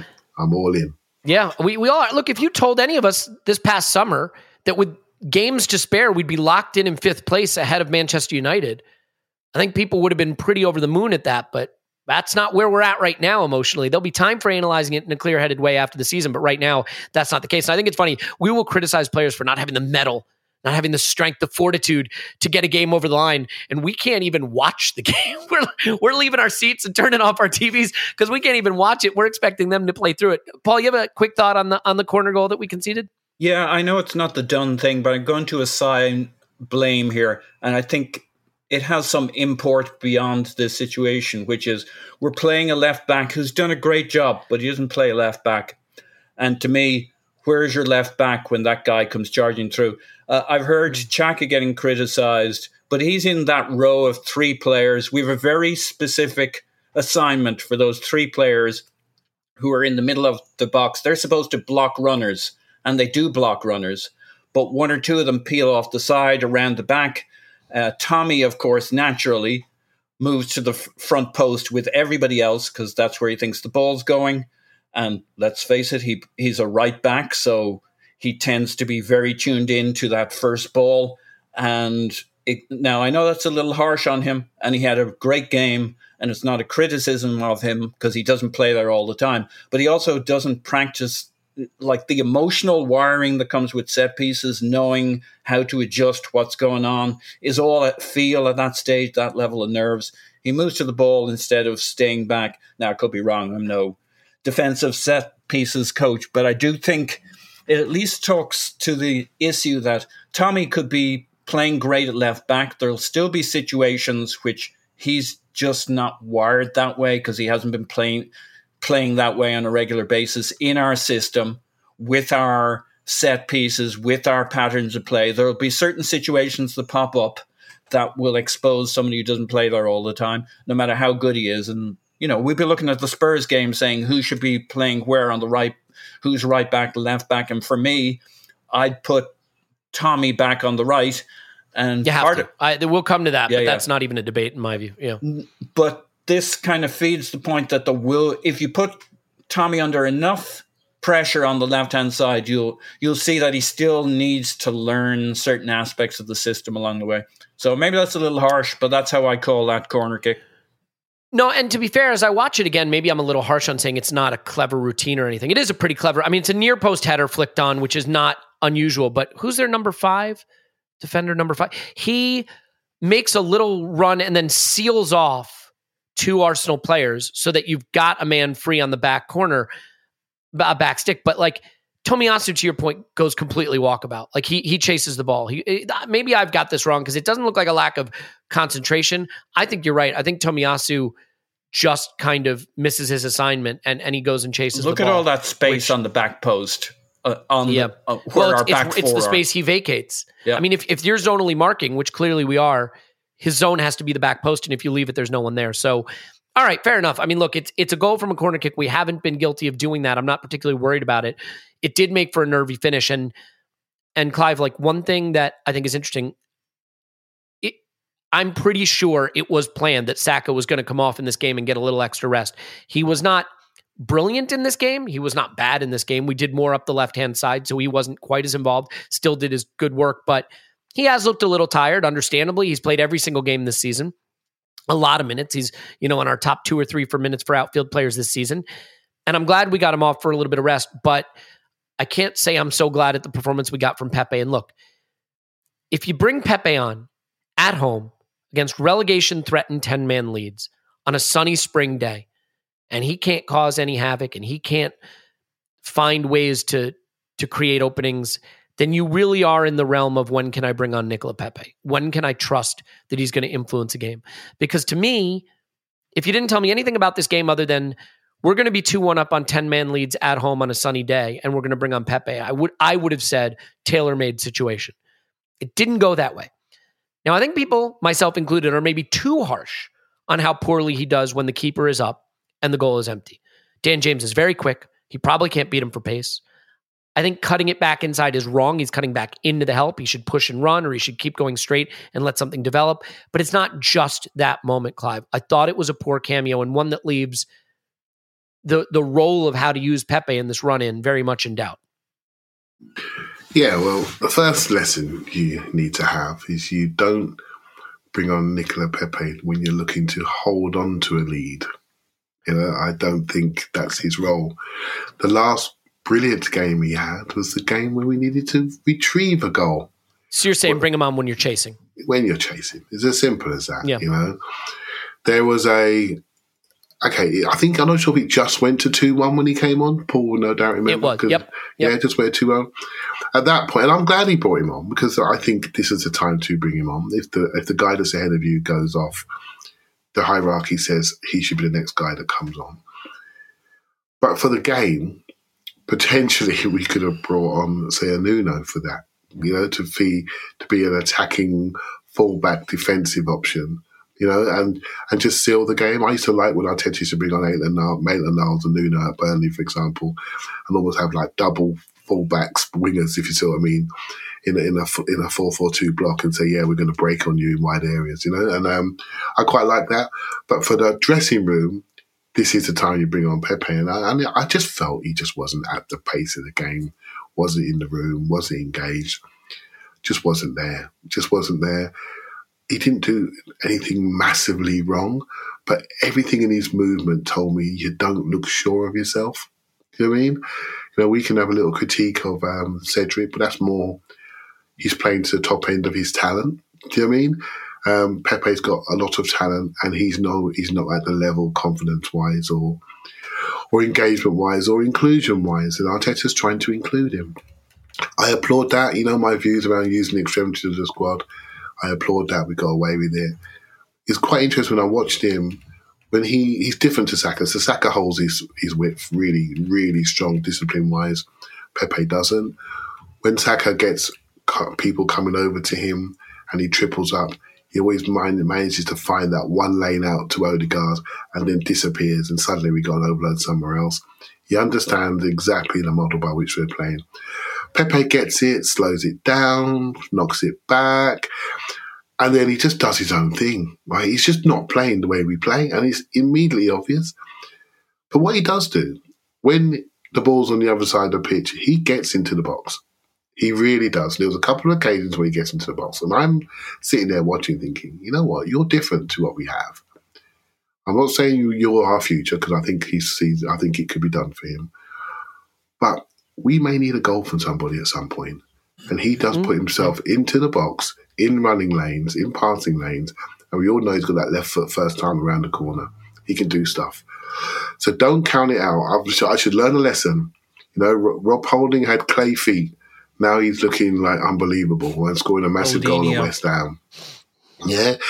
And then he's sideways, Mr. Sideways. You know what? He's pinging passes over the top at West Ham to people running onto them, right? So I'm not going to do it at this moment in time. You know, we need them all. We will need them all at some point. At this moment in time, let's just get there and then we can reassess the squad at the end of the season what we need to do. But I think we can all see there's a potential ending for him.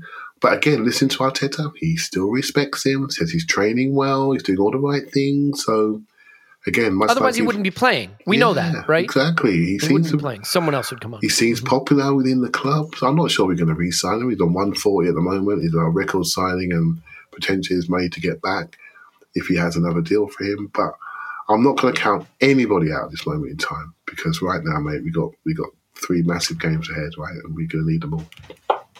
Yeah.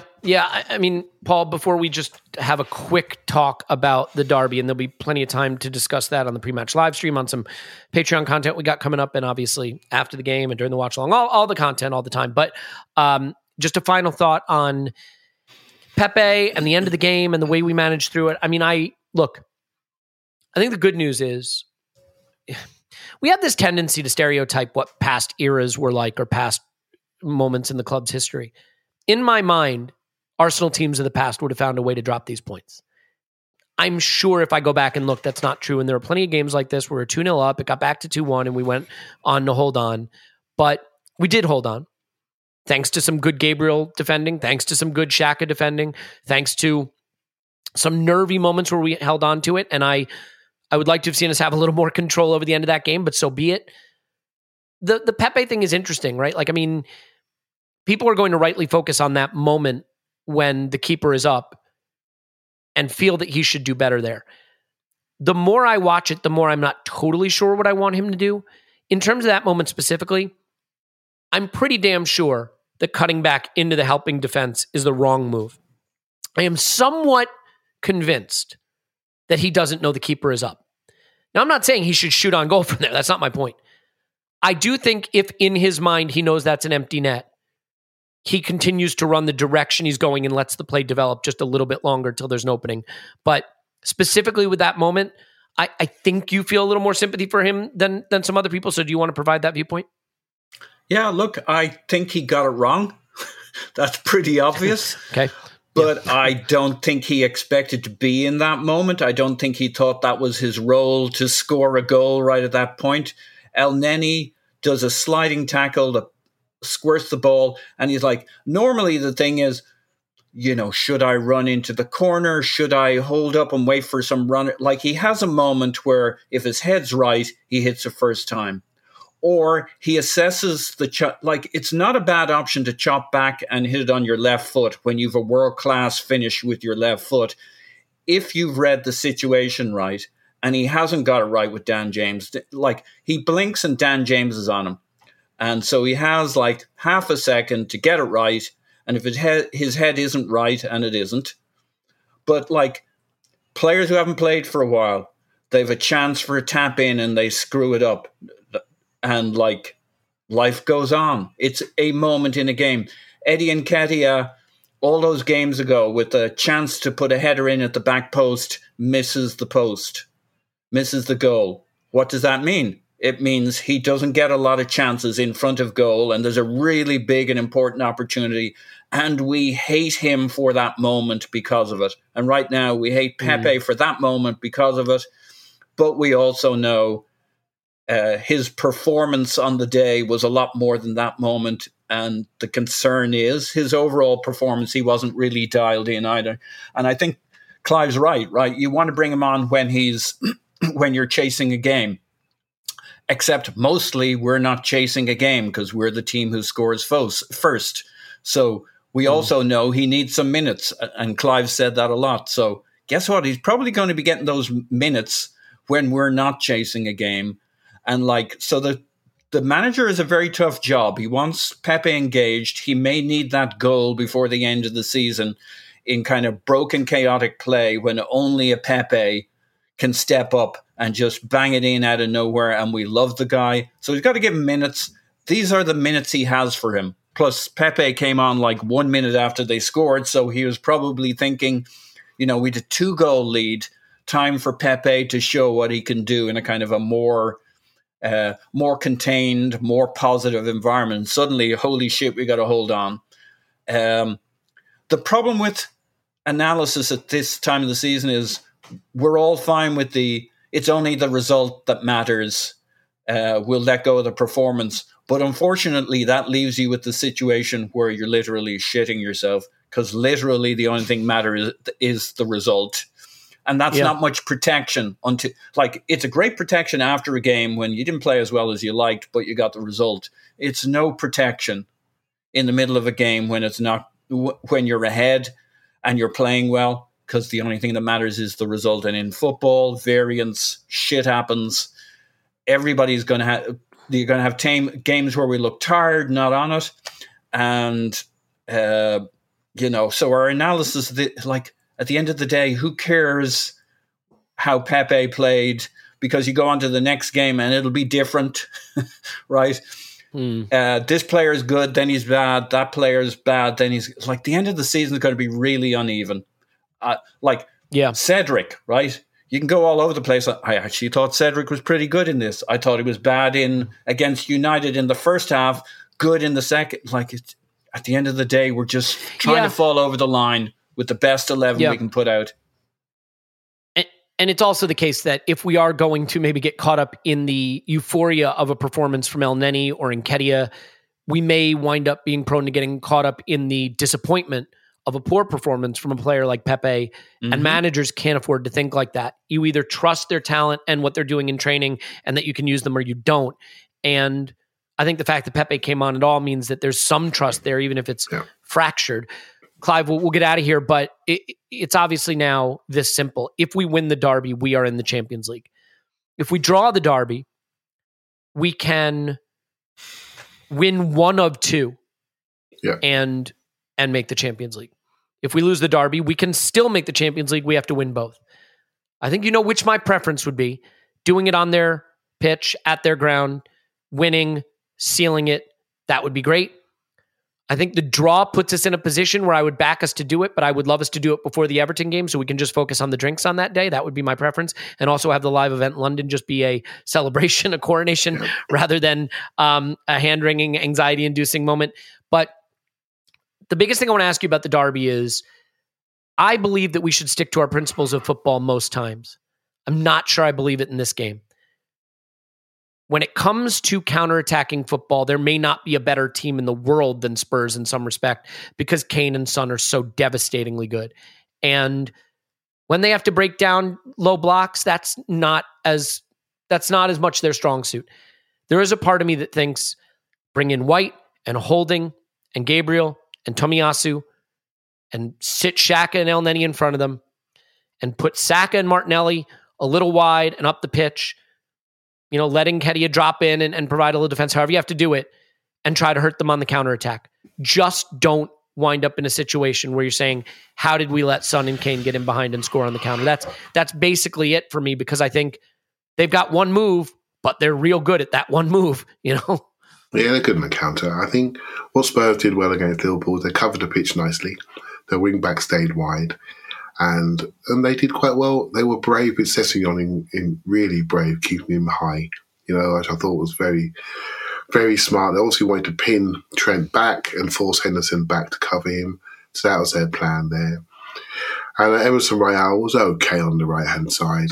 They didn't get a chance. Liverpool didn't really. What Liverpool did stupidly, they did over 40 crosses in the game. And what Spurs do is they keep their centre-backs nice and narrow. They win the ball, then they break. So crosses, you're giving the ball away. Liverpool crosses are fantastic, obviously. But you are giving the ball away. All you're doing is giving away into their area, mostly.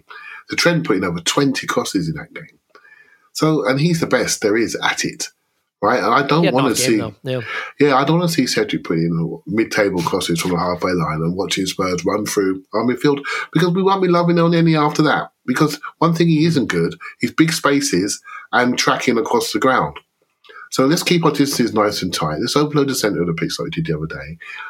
If Ben White comes in for me, I'd have him at right back straight away. I would give them nothing. Let them see big bodies in front of them. Nothing, keep our spaces nice and tight, and then make sure we can expand on them. Control possession, get them nervous, right? Every minute that goes by, there's one result for Spurs. There's only one. And they want to win this game. There was a period in our history, a long period, whenever we played Spurs, they were able to get 2 results and get a clap off their fans. They could get a draw or a win.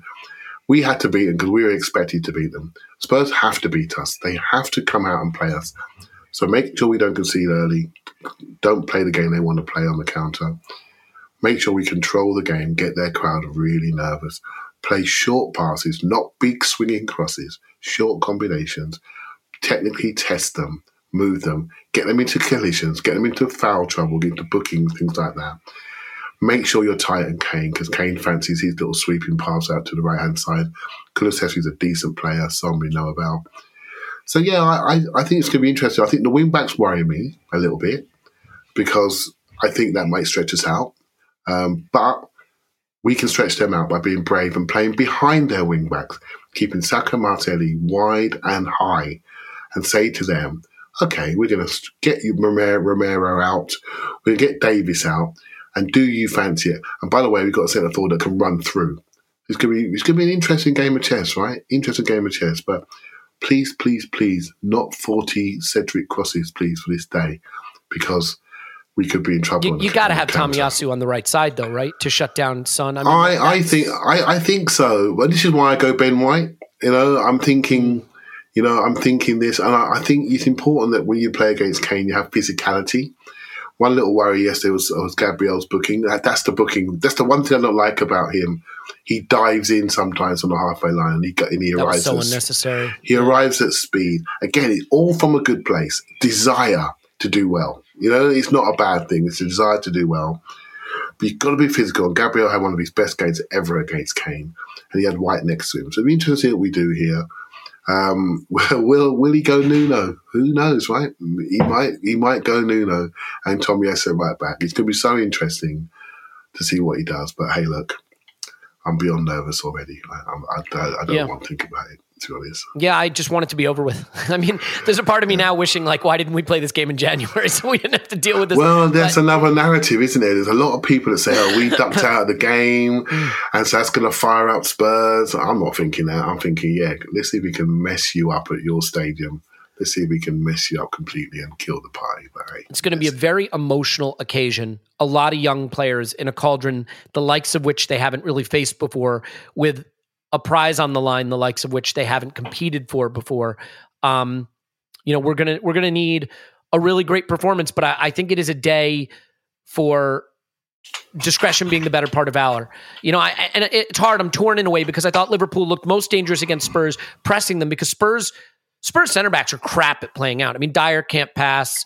I don't know. Are they going to have to start Davinson Sanchez, or who are they going to have? They've been going with Dyer, Romero, and Davis as 3 centre backs. Davinson Sanchez came on, and was it an injury though? I can't remember now. He came on in the game. I can't remember now. Yeah. Well, I mean, we'll see. Yeah, I don't think that they're great at playing out from the back, but the challenge of pressing them is if they get past you, you're dead. The one thing none of us will feel good about is if we're looking at that game saying we knew they were going to try to play long to Son and Kane and we let them do it. I don't think we will let them do it, but we'll see. There's plenty of time to cover that. The nerves are fully kicked in though. So it is going to be hopefully a week that lives long in the memory, but I am excited for it to be over already. Let's leave it there, and we'll do a little bit more previewing this match as we get closer. So that will do it. Once again, last chance to get reviews in if you want to be entered into the drawing for free Patreon. Thank you so much for doing that. We really love you, and just love you for being here in general. Paul's on Twitter, Pause My Pants. Thanks, Pause. Woohoo! Clive's on Twitter, ClivePFC. Thanks, Clive. Thank you very much. Nice long one for you today to take all our minds off what is now a march towards immense anxiety. But this is it. Win, and you've hit every goal you could possibly ask for in the best possible way. So I hope that they will approach it with the excitement of what's on offer for them, because as Clive pointed out, Spurs have to go try to win that game, and the pressure is on them. We can achieve our goals without this game. They cannot. So let's see how it goes. We love you. And for the love of God, we will talk to you after Arsenal 10, Spurs 0.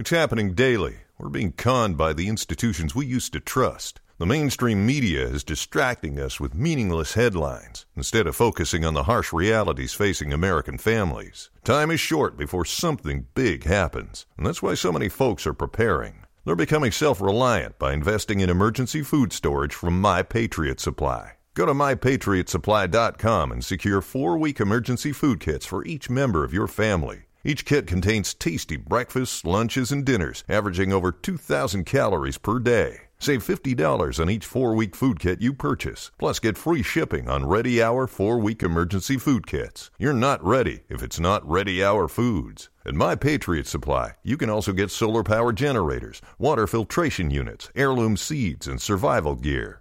Order by 3 p.m. and your unmarked boxes ship the same day. Shop MyPatriotSupply.com today. MyPatriotSupply.com.